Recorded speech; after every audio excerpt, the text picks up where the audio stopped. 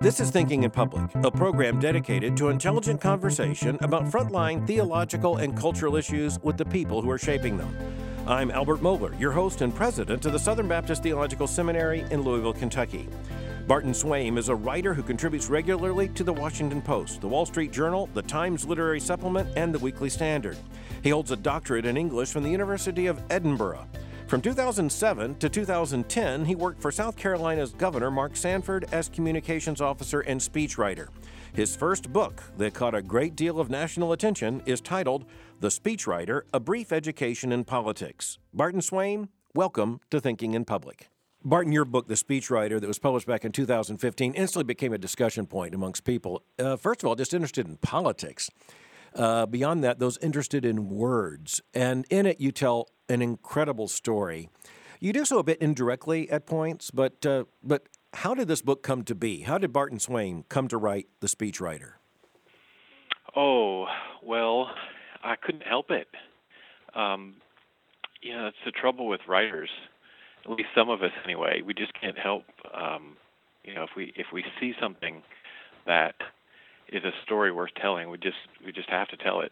And so I think I'm right in saying that I knew that I would write a book about my experience in the State House within a couple of months of going to work there, just because it's a crazy place. It's a very funny place, and there are some pretty terrible things that go on there, as the cynicism of politics. But it was also funny to me. I just couldn't help it. Well, your book turns out to be quite a humorous book, I think partly because you must be a humorous writer, a humorous man, first of all, just in terms of the book. But you also see the humor in the crazy world into which you stepped when you became a speechwriter to South Carolina Governor Mark Sanford.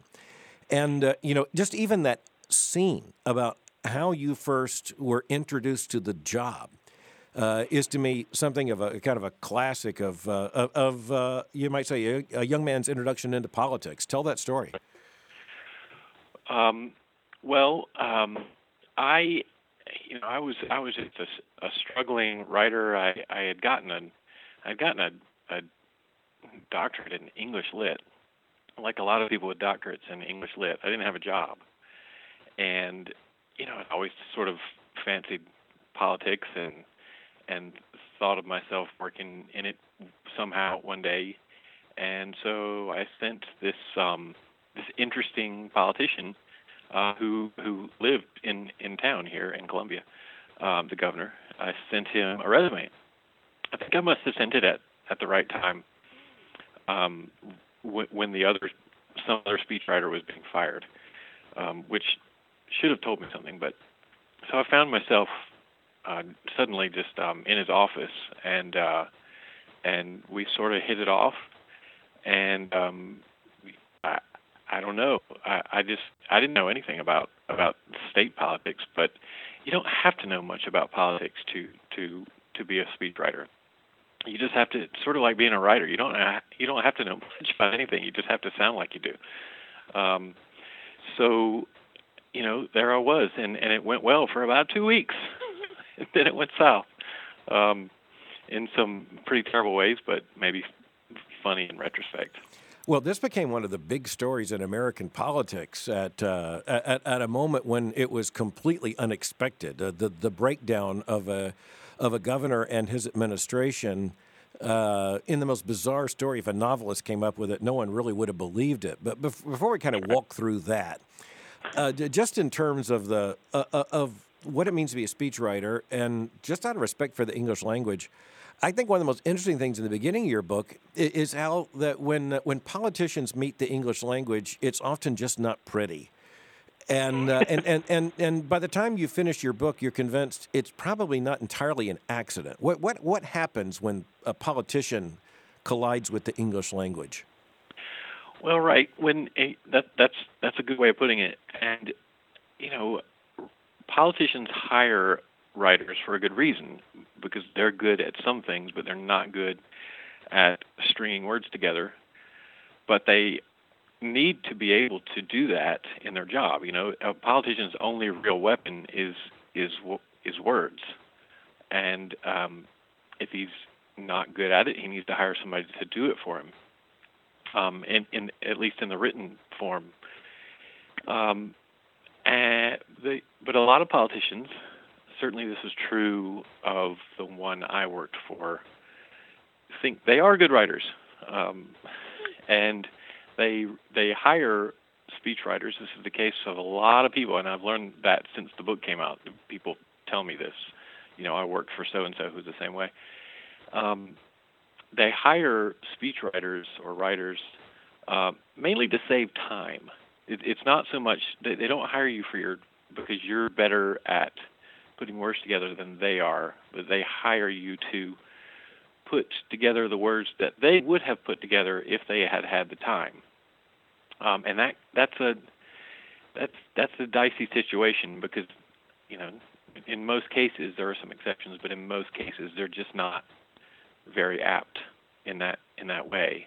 And so what I ended up having to do is write the way my boss would have written, which is badly.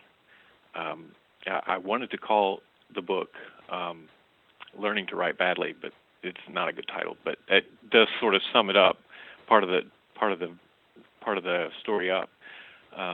Just figuring out how to write in a bad way. You thought you were hired to write well, and you need to string words together in really awkward ways, which is against your nature.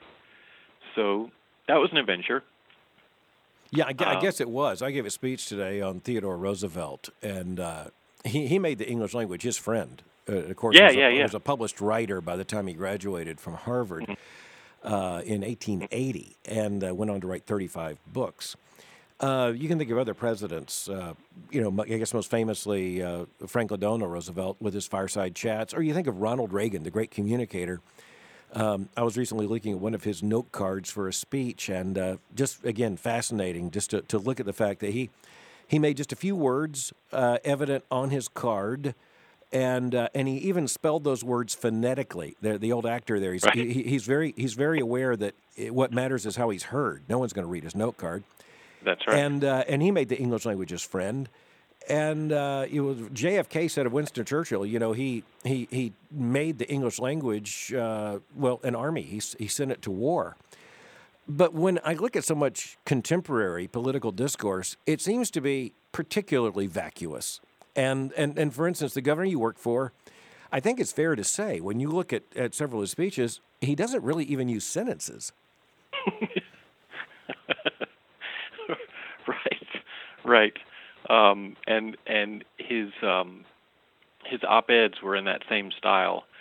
They were mostly complete sentences, but they weren't the kind of sentences that would make you read the next one, if you know what I mean. They were almost calculated to make you stop reading because you couldn't figure them out. I'm not picking on him particularly. A lot of people are not gifted in that way. It's just that some politicians don't know that they're not gifted in that way.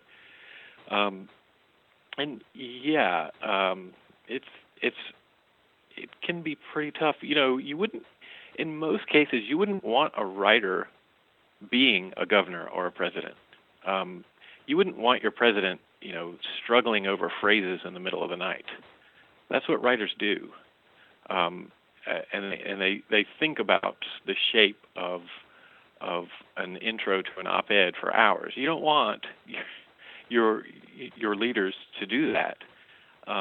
It's an unusual gift to be able to, as you say, be the friend of the English language and yet not be a writer and not be sort of enslaved by language the way writers are. Well, when you think about this quandary, though, it raises a question. What is it that gets one elected that isn't the friend of the English language?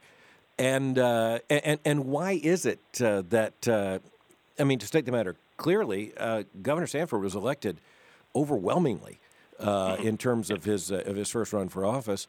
And So clearly there's a political art these days that is not tied to rhetoric, Yes. oratory, or Yes. literary ability. Right. I think that there is now and has been for a while an impatience with rhetoric, and yeah, I mean at this point in the conversation, Donald Trump is going to make his way in because you can't talk about politics anymore without talking about Trump, and Trump is in many ways the culmination of this growing sentiment, this growing impatience with with boilerplate political rhetoric. He is the most unrhetorical person.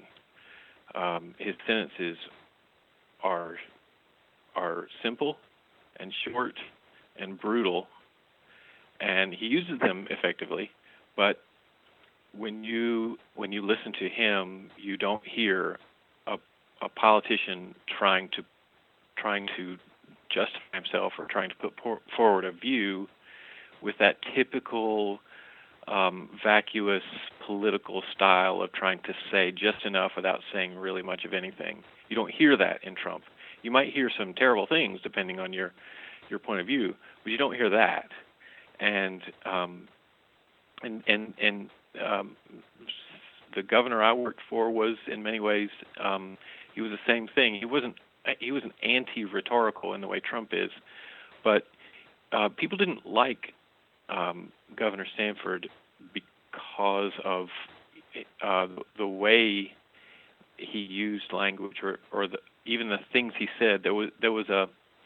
They liked his ideas, but they also he had a way of it's hard to put your finger on it, but he had a way of seeming like he wasn't a politician. He's slightly clumsy with his words, but he seemed natural, and he seemed like he meant what he said. And he wore the same navy blue blazer his entire administration without cleaning it. All the stories about his cheapness are absolutely true. In fact, the stories don't do him justice, really. Yeah, he was in some ways, not in every way, but in some ways he was the real thing. Yeah, well, that's and I want to make very clear, your book is kind of sad without being really cynical. I mean, there's some cynical moments in it, I would have to say, to be sure. But there seems to be you give the governor his due for being pretty authentically who he was. I hope so. Yeah, that raises a host of questions with me, though. So, just in terms of this kind of conversation, what are the real ethical minefields, maybe inevitable ethical conflicts into which a speechwriter for a politician walks? What does that terrain look like? By the time you read your book, you're pretty shell-shocked about just how bad this can get. Right. Well, I went back and forth on that for a long time, and I did want to tell a story that I thought was funny and interesting and helpful in some ways, but I should point out that I did not tell the whole truth, in the sense that I didn't tell every bad story there was to tell. I assure you, there were things that went on, not necessarily perpetrated by the governor himself or said by him, but by others. A couple of people in the media called the book a tell-all, and I assure you I did not tell it all. But I wanted to tell this story, but I felt I needed to give, as you say, give the governor his due, which I did, and I did admire him, and in some ways I can't help still admiring him. The ethics of it, I don't know. I wasn't made to sign any non-disclosure agreement, and incidentally, I didn't actually use his name in the book. I mean, not many governors have disappeared and emerged to tell the story of an affair with an Argentinian mistress. So it's pretty clear. Well, they said they were hiking the Appalachian Trail. Right. So it's pretty clear who it is, but I didn't use his name just as a way of suggesting that, look, this is about my story, but this is a story about American politics as it exists in many places and in many states, and has existed this way for a while. It's a story about politics rather than one politician. Sure. I wasn't trying to hit anybody. No, and when I ask about the ethical quandary, and by the way, you're not exactly incognito, because even though you don't use his name, it does appear in the flyleaf of your book. Right. And there could not be another governor in any galaxy to whom this could apply other than Mark Sanford. But Right. leaving that for a moment, what I meant is the larger picture, without getting to this particular politician. What are the ethical issues of writing for another person's voice? Oh, I see. Right. You know, Right. because when you went to do a PhD, I believe at the University of Edinburgh, you probably didn't plan to become a South Carolina governor's speechwriter, but here you are writing words for someone else to speak or to mail. Right. So Right. What does that look like? Well,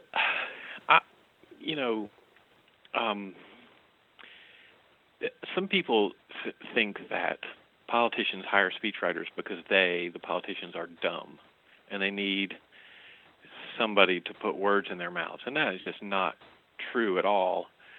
The chief reason why an elected official would need a speechwriter is because that official is expected to speak so often about so many topics in so many venues. It's unnatural.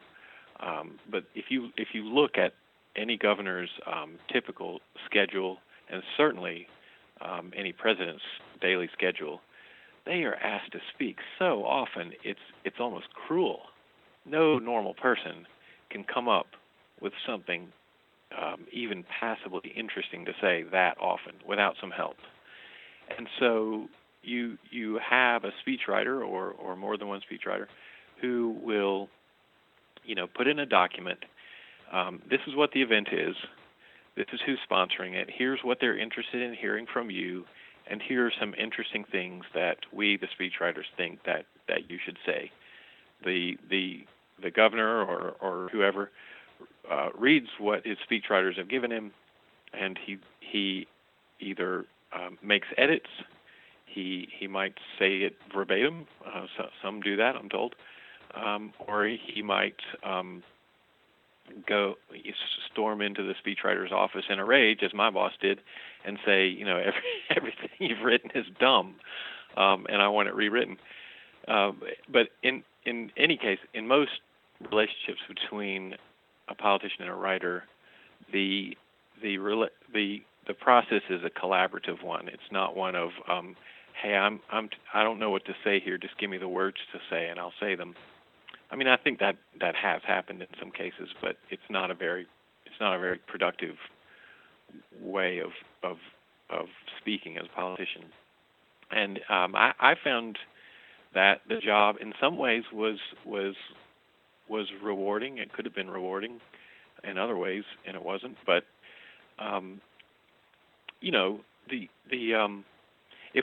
if only we asked our politicians to speak less, or if we didn't demand that they say something every moment of the day, maybe they wouldn't need to be helped so much by writers. But this is what we want from our politicians. We want them to talk about everything all the time, and so they need help.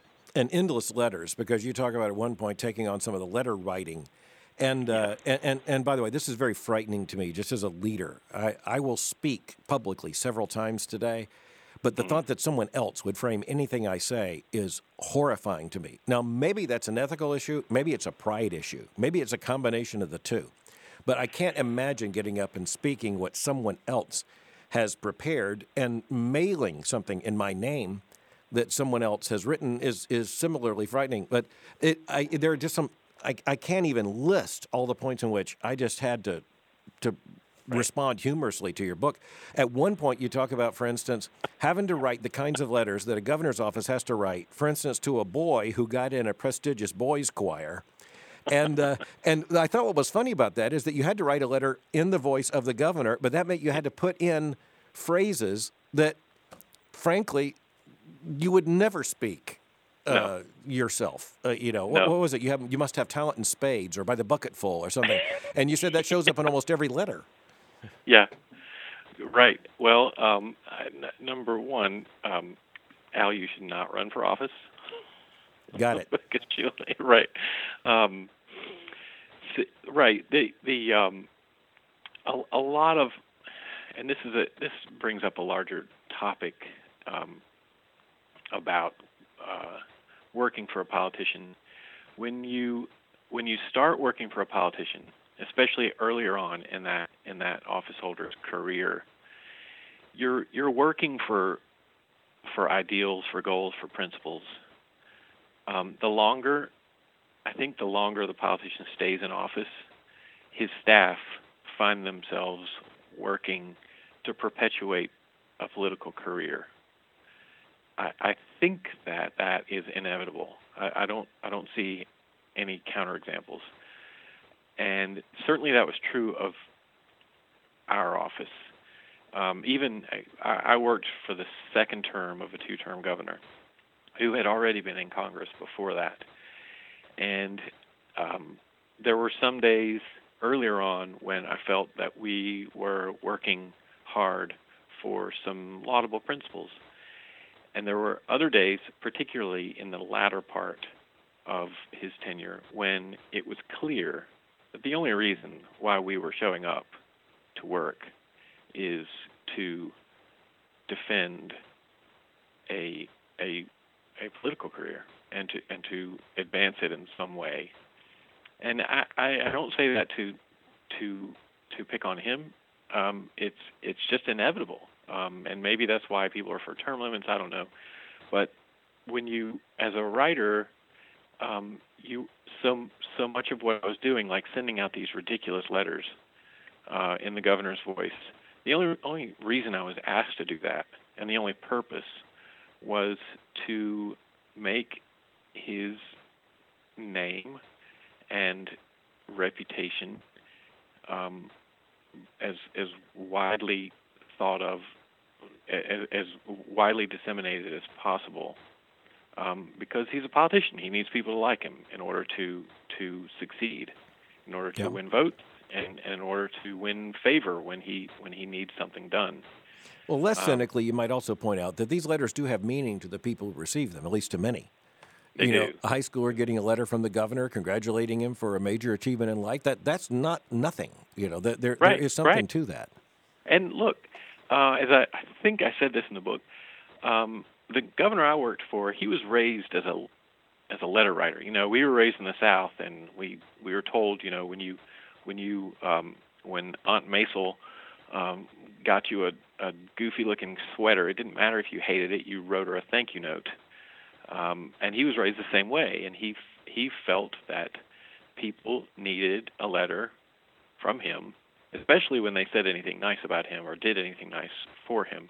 But even when they just did nice things in general, he for some reason had this thing that he wanted to write that person a letter, and fair enough. He couldn't write all these people letters, or he would have been doing nothing but writing letters his entire tenure. But it also happens that there's a political advantage to doing that, especially when you're disciplined about it. And that, I'm told that George H.W. Bush was also disciplined in this way. And I'm told that he paved the way to the White House with a million little notes like this to various people. And that's, it's a discipline, and fair enough. Yeah, well, George H.W. Bush, for instance, when he was running for president, would stay up as late as it took to write a thank you note to everyone he believed had hosted him for an event or done anything for him during the course of that day. That was pretty legendary to people who were in the administration. Yeah, and if you got one of those notes, I guarantee you still have it in your possession somewhere.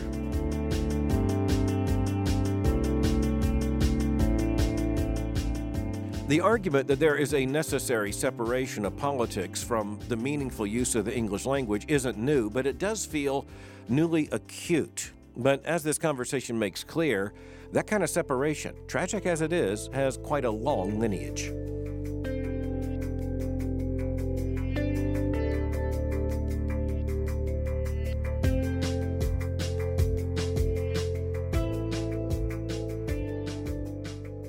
You make another argument in the book. I'm going to read to you from the book. You say, everybody complains that politics separates words from their meanings, and this is part of the reason why. Words are useful, but often their meanings are not. Sometimes what you want is feeling rather than meaning, warmth rather than content, and that takes verbiage. The trick, you said, for me, was to use the governor's verbiage rather than the formulaic balderdash of contemporary politics, end quote.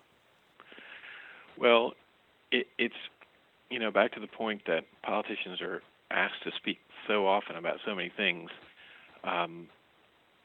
You can't, when you write for one, you can't help but fill a lot of your goal is to use verbiage to say something. You have to be on the record somehow, but you don't want to commit yourself. If the governor is asked, people pick on politicians for this, and I guess rightly so in a lot of cases.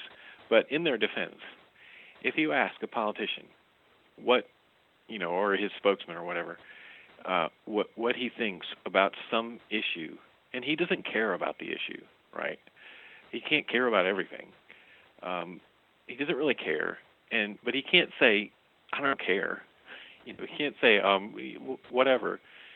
He has to say something. And so what he wants to say, and I think this is natural, is as little as possible without, making any trouble for himself, without making anybody mad, and without committing himself to a course of action that he may not want to take later on. And that's normal. We probably use language in this way in our day-to-day lives. But the longer you're in politics, you hear that kind of language so often, and you know that it doesn't mean anything. You get, you become cynical about it, and it's frustrating to hear, and it's something that you have to produce to generate if you work in a political office. So there's good and bad in it. I tried to focus on both aspects of political language, the stupid verbiage and the necessity of that kind of language and the frustration that comes from it. But I think there's an immediate connection to your book on the part of the reader, and I'm thinking of those who would be listening to Thinking in Public, many of whom would be speaking and teaching and preaching. And there's a real warning in this book about using meaningless phrases, sometimes just for filler, and sometimes because you want to be heard as saying something without saying anything too specific. You talk about this particular governor's habit of using platitudinous observations like what I'd say going forward from where I stand, I have every reason to believe. I started stacking those up, and there are a lot of preachers who do the same thing. Oh, we have in Christian circles, I call it holy verbiage, and you don't want to be too hard on preachers. Hey, turnabout's fair play. Take your best swing. but I over the years I tend to hear that Christian verbiage a lot in prayers. Yeah. It's the public prayers that you for some reason, we in the evangelical and Protestant traditions, we don't think that we should write out our prayers for whatever reason, even though we should in a lot of cases. But so the extemporaneous prayers just end up being sort of themeless collections of Christian platitudes. You know the meaning in most cases, but sometimes you feel, could you give some shape to this blob of words, please? And yeah, it shows up in a lot of sermons too. I feel for ministers who, not really like politicians. The goal is not the same, certainly. At least I hope not. But you do have to say something in a lot of situations when you would rather just say nothing. True enough, but if you were to describe this as a politician, to use your phrase of themeless collections of meaningless platitudes, you'd have to conclude that with, not that there's anything wrong with that. Right. In your book, let's face it, had there not been the catastrophe of this administration in its second term, there probably would not be the interest in your book. But a part of what makes the book so compelling is that you had an unavoidable and non-volunteer front seat at one of the greatest political meltdowns in American history. What is it like to try to find words in the middle of that? Well, right. I mentioned before that I had intended to write a book all along, and I didn't know what shape that would take or who would be in it or what I would write about. But the story, I would use a lot of anecdotes from the office to tell some kind of story. But the more I thought about it, I couldn't give it a narrative arc. It didn't have a rise and fall. And then this crazy thing happened, where one day the politician I worked for was on top of the world and was on TV every other night. Mentioned as a likely vice presidential nominee. Right. And then after the McCain Palin ticket went down in flames, he was mentioned as the big ticket item as a challenger to Obama in 2012. So this would have been 2009.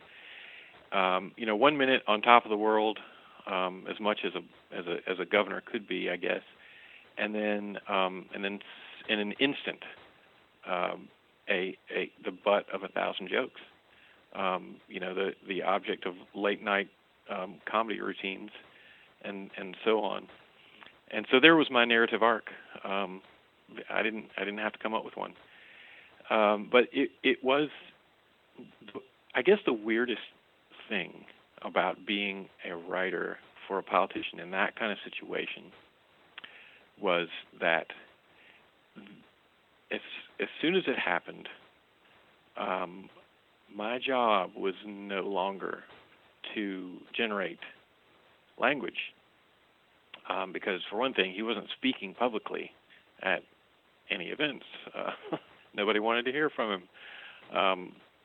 He might have to speak in some kind of private setting, but there were no big events on our schedule. And so, but I found that one thing we had to do was go through a lot of verbiage that was sent out, on a routine basis, constituent letters and form letters and this kind of thing, and take out certain forms of language. I think I tell the story in the book of one day that one of the deputy chiefs of staff comes to me and says, we have a serious problem. This is maybe 2 weeks after the big scandal. I said, what was that? And she said, well, the word integrity is all over our material. And she said, it's not that I think that he doesn't have any integrity. I understand. It's just not a word that we need to use right now.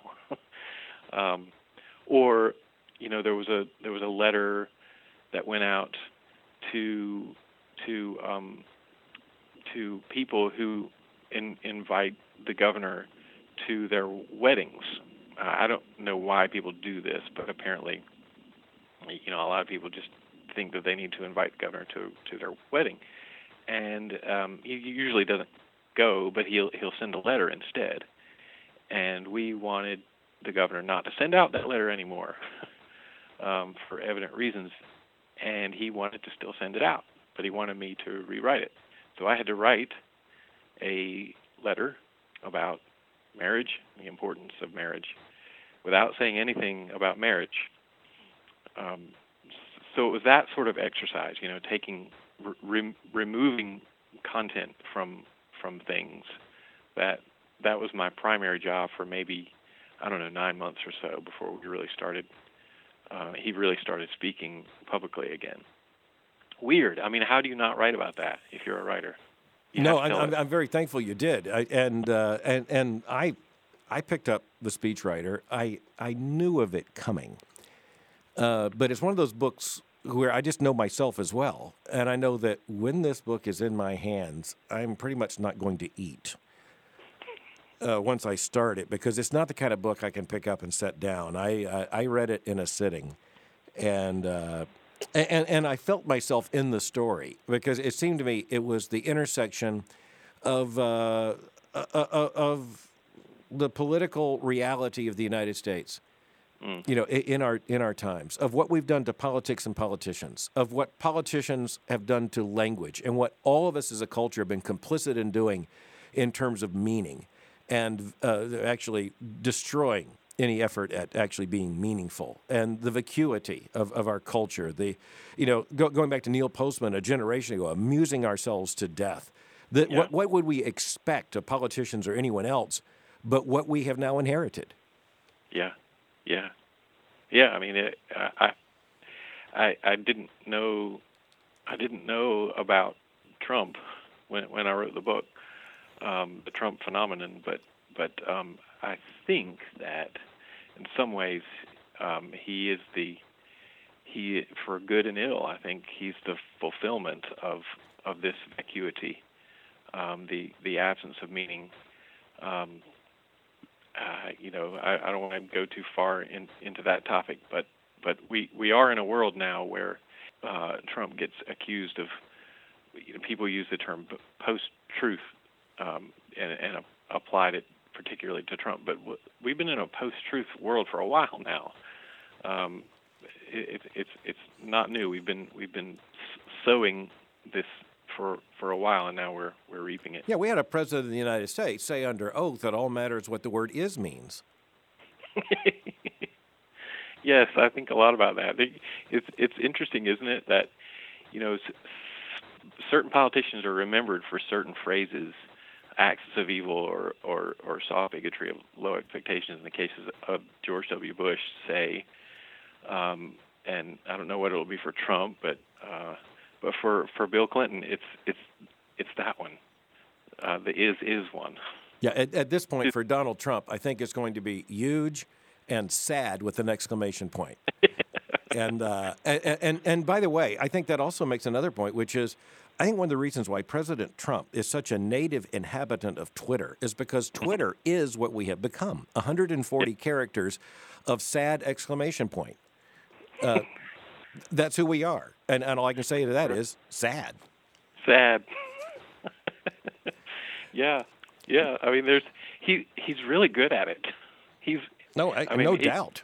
He is just terrific at that. And there's a talent there.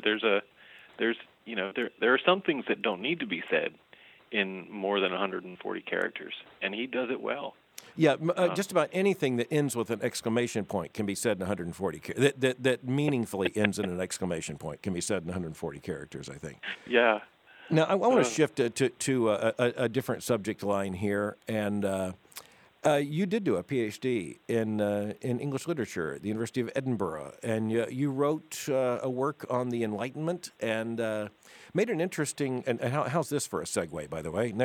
We're going from Trump Tower to Edinburgh, but you make the thesis, argue the thesis that even the London culture of the Enlightenment was heavily driven by Scotland and Scottish figures, and you argue that those Scottish figures were largely influenced in their essays by the preaching they had heard. Oh, yeah. That's an interesting thesis. Yeah. Well, right. It's taken me back a little bit. That's right. One of the things that I was surprised to learn in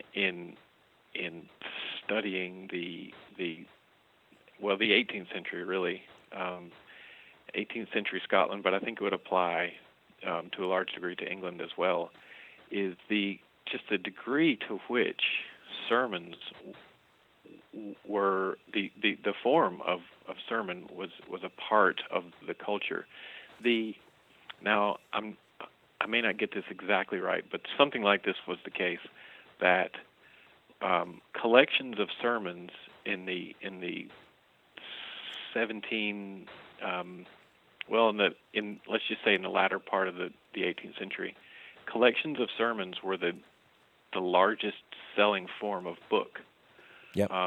In Scotland. And it seems extraordinary today to think that people would be excited about buying a book of sermons.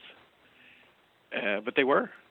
And, people debated whether, reading a sermon was it didn't have the same effect as hearing it. But it just shows the ways in which people were influenced by and interested in that form of discourse. A sermon involved a man talking with authority. You didn't talk back. You don't talk back to a sermon, at least not in our traditions. Not in the Scottish tradition. He speaks God's word. And there's that famous question and answer in the Westminster Shorter Catechism. The Word of God consists in the hearing, but especially the preaching. Yes. And I think it's question 89. Listeners can check. But the Word of God came through this authoritative discourse. And my argument was that sort of culture led very easily to a culture dominated by essay writers. Essays are in some ways like sermons, and an author speaks with some kind of presumed authority anyway on a text. Yeah. And the catechism there states, in terms of the answer, the preaching of the word is the effectual means of convincing and converting sinners. Right. That points right to the power of the Word of God through the sermon. Yeah. And you mentioned the fact that just about any educated person during the Scottish Enlightenment was expected to have heard sermon after sermon after sermon.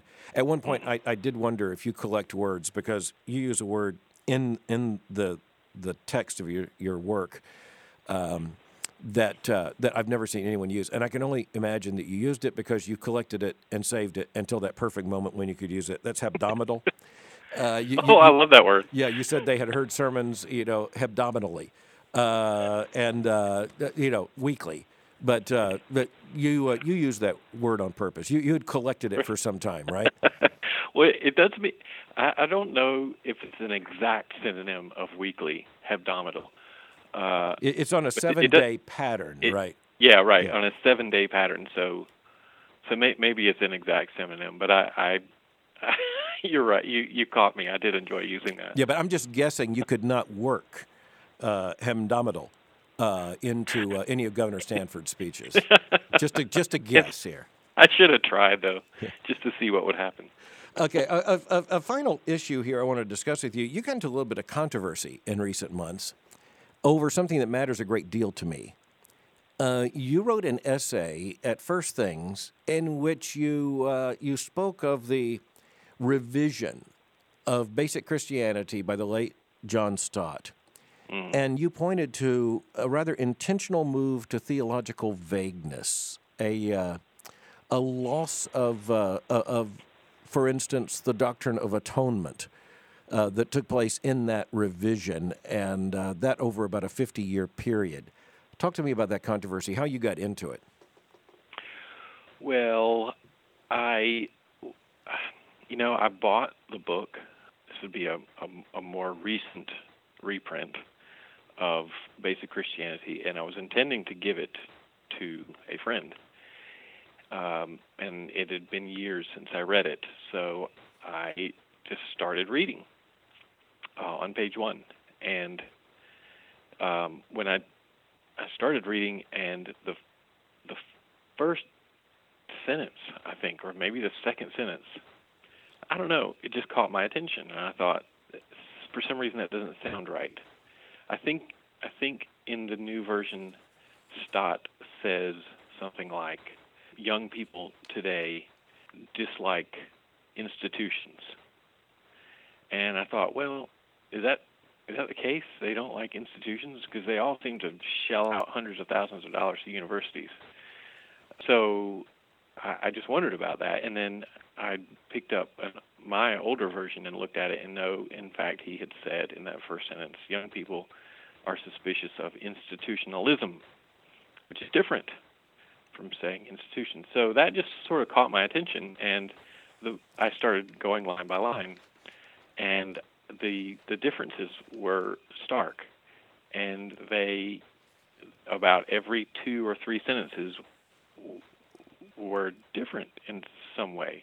And many of the differences were small, but some of them were pretty significant, I felt. I mean, some of the things were just sort of like, the sorts of things that old, hidebound reactionary conservatives like me would care about. All the references to poetic lines were gone, for instance. And hymns. Well, yeah, hymn lines were gone. Well, I don't like it, but okay. But then there were some more theological points that seems to be just skirted over slightly, made slightly less pointed. Now, I think that if you want to do that, if you need to advertise on the book cover that this is a revised version, whereas there was no indication that the book had been touched, except in a very, very slight comment by Stott, who written not long before he died, that this version had been edited by so-and-so. That was the only indication. There was nothing on the cover that said revision or new edition or anything like that. I think it might have said it's in 50 50-year anniversary, something like that. But it didn't say wholly rewritten. I just think that if you want to rewrite a book, fine, but you have to say so. That book particularly, that's a very special book to tamper with. Many people Absolutely. have become Christians because of that book, and it's not going to have the same effect anymore. Yes. That book is not going to be as influential as it was a half century ago. And to think that you could just jerk around the language and flatten out some of the theological points, or take out some hymn lines and think it's going to be just as influential as it was before, that is folly to my mind. Yeah, so I wrote this essay, and it upset people. It did. Primarily, I guess, because Eerdmans didn't do it. Right. It didn't commission the revision. It was IVP, which the version I had was Eerdmans, so I didn't know. Maybe I should have done more homework on that. But anyway, Eerdmans got quite upset by it, which is fair enough. We came to an agreement, I guess. Anyway, that's how that happened. Well, that public exchange was pretty respectful insofar as it was available to the public. I read all of it out there because I had an intense interest in this, because I had noticed the very same thing. In particular, the absence of atonement language in so much of the evangelical literature, and now with this new up-to-date version of Stott's Basic Christianity. And so reconciliation is presented without direct reference to atonement. Atonement simply disappears. Right. And, as a theologian, that's a massive issue. And you acknowledge that, but you go on to make another argument that I had not seen made before, and I think is really important. You made the argument that even the author of a book does not have the right to change the book and present it as the same book. Right. Yeah. I do think that, and that's this is not batting averages here. It's not an exact science, but it's more of a judgment call. But particularly in a book, as I say, like that one, that so many people have a deep emotional attachment to that book, and can remember lines from it, and hand it out as gifts, and tell stories about when they read it. At some point the book, I don't know exactly how to put it, but at some point the book becomes everybody's, not just the author's. Yeah. Many hundreds of thousands of people, I feel, have some kind of ownership in that book. And if you want to change it, it's a bit like, I don't know, this is probably a stupid parallel, but Coke Classic or something. If you're going to go and change the thing that we hold dear, you better admit it up front, and then we're going to hit you for it. We're going to punish you, because it's not what we wanted. We want the old one. But yeah, it was the almost not surreptitiousness, but the quietness of the change that sort of upset me. It was the fact that I had to go and line by line and figure out what had happened in order to notice it at all. Yeah, and you actually document it was according to your math, 2 out of every 3 lines in the book had a significant change. Yeah. And by significant, it's no longer the same sentence. Just to be blunt, right. It's a different sentence. Right. Yeah. Yeah, it's a bit. It's a bit like this. I don't want to say too much here. People get upset about this, but the changing of hymn lines. Some hymn books have these slight alterations, and you wouldn't do that to a Milton poem or a poem by Yeats or Wordsworth. Why do you think that you can do it to a hymn? If you think it's theologically objectionable, don't sing it. If you're going to sing it, sing the thing that the guy wrote. That's just, that could be just a sort of a reactionary attitude of mine, but that's the way I feel. Yeah, and we're used to liberals doing this. This is what liberals do. They take hymns and take it out. Yeah, they do it with the Constitution. They do it with hymns. So, for instance, there was the brouhaha, quite revealing as it was, about 2 years ago, I guess, when the Presbyterian Church USA wanted to use one of the Getty hymns. And they wanted to take out all reference to God's wrath and atonement. And, there was the Getty said no, to their credit, said you can't do that. But I was in a very conservative church. I mean, an unquestionably conservative church, a church that preaches the gospel, stands by the gospel, contends for the gospel. And there I was on the front row singing, "Come Thou Fount of Many Blessings," and the word interposed was gone, that is, Christ interposed his precious blood. Interposed was taken out, and now it's that we are saved by his precious blood in the language that was used there. And that's not the same thing. The interposition of the blood of Christ and a substitutionary atonement as the propitiation for our sin, that's not the same thing. You take out interposed, you have just changed the hymn. And it was done by undoubtedly well-meaning people. But it does, you change the sentence, you change the doctrine. Right.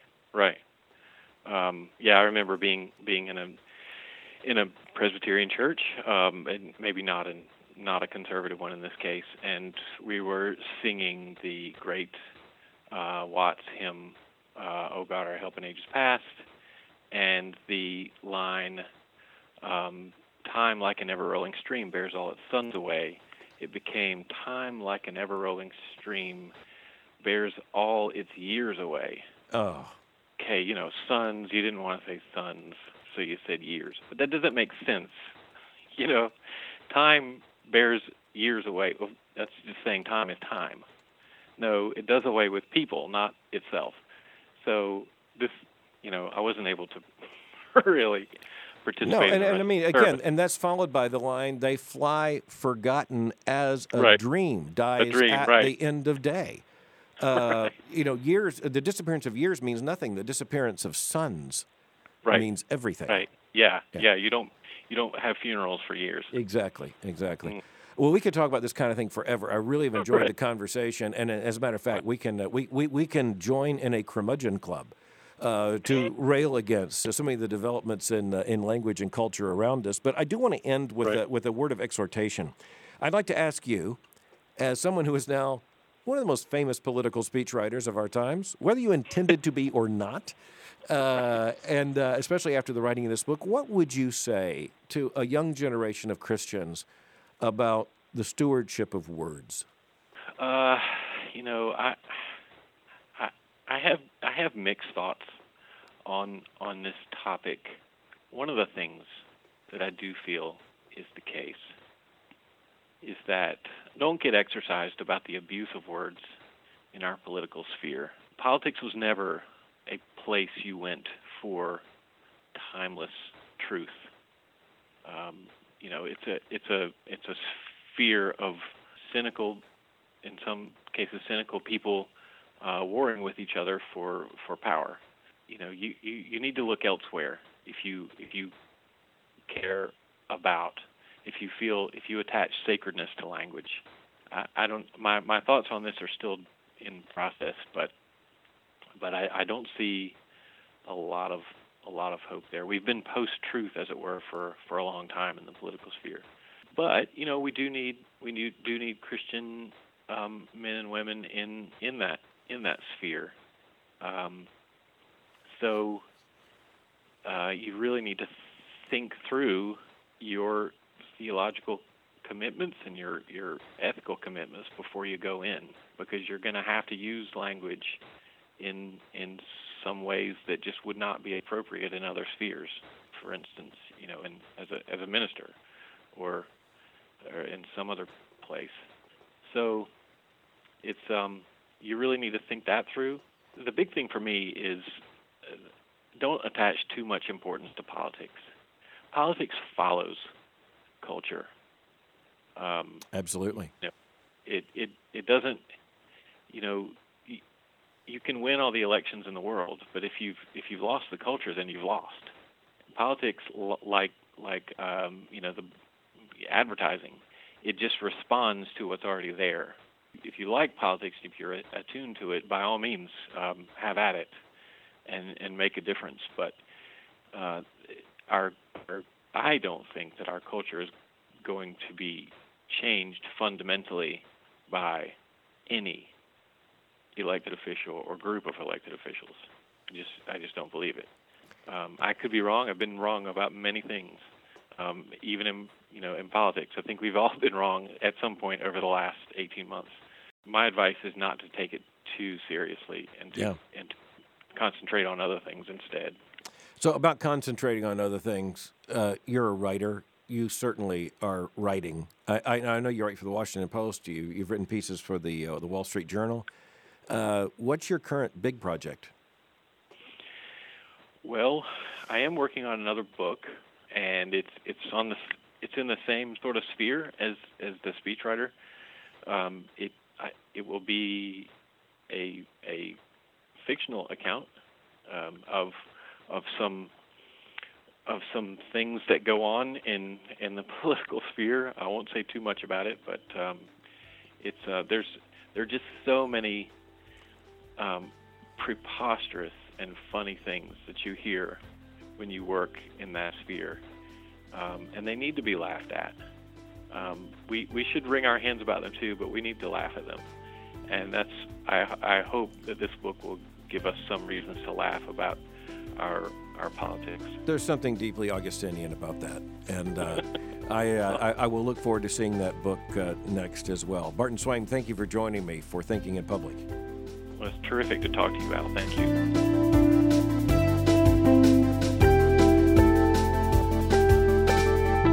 I certainly enjoyed that conversation with Barton Swaim. His book, The Speechwriter, A Brief Education in Politics, is one of those books that largely took the political world by storm. It was one of those surprise books. Here it lands in the middle of a political season in which the lessons learned by Barton Swaim and the very effective way in which he tells the story was actually a story that almost had to be told. And of course, the background to it, as he said, he was looking for the narrative arc for his book, and it's hard to come up with a narrative arc better than what landed at his feet catastrophically with the meltdown of the politician that he was serving.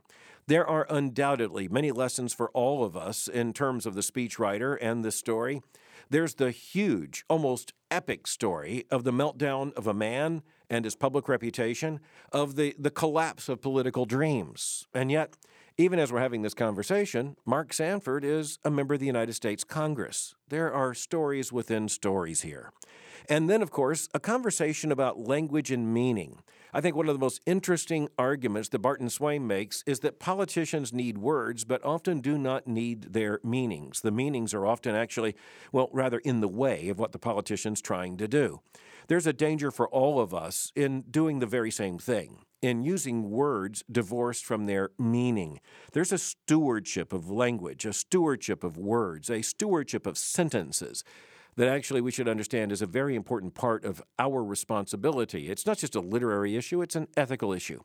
And beyond that, there are applications of this to every arena of life, and certainly one of the most pressing would be the arena of Christian speech, of Christian writing, and of course, of Christian preaching. It was also interesting to have that conversation with Barton Swaim about that academic work he did back in terms of the Scottish Enlightenment and the centrality of sermons during that age, the absence of that same experience of just about everyone hearing sermons is about more than the loss of a literary form. It's about the marginalization of Christian speech and, of course, of the preaching of God's Word in the larger culture around us. If nothing else, this kind of conversation just underlines that stewardship of words that should be one of our concerns, no matter whether we're a reader or a writer or both, whether we are in the audience or the speaker, or as all of us are at times, both. It's important to recognize that stewardship of words matters to us all, and for reasons that go far beyond what the secular worldview can yet understand.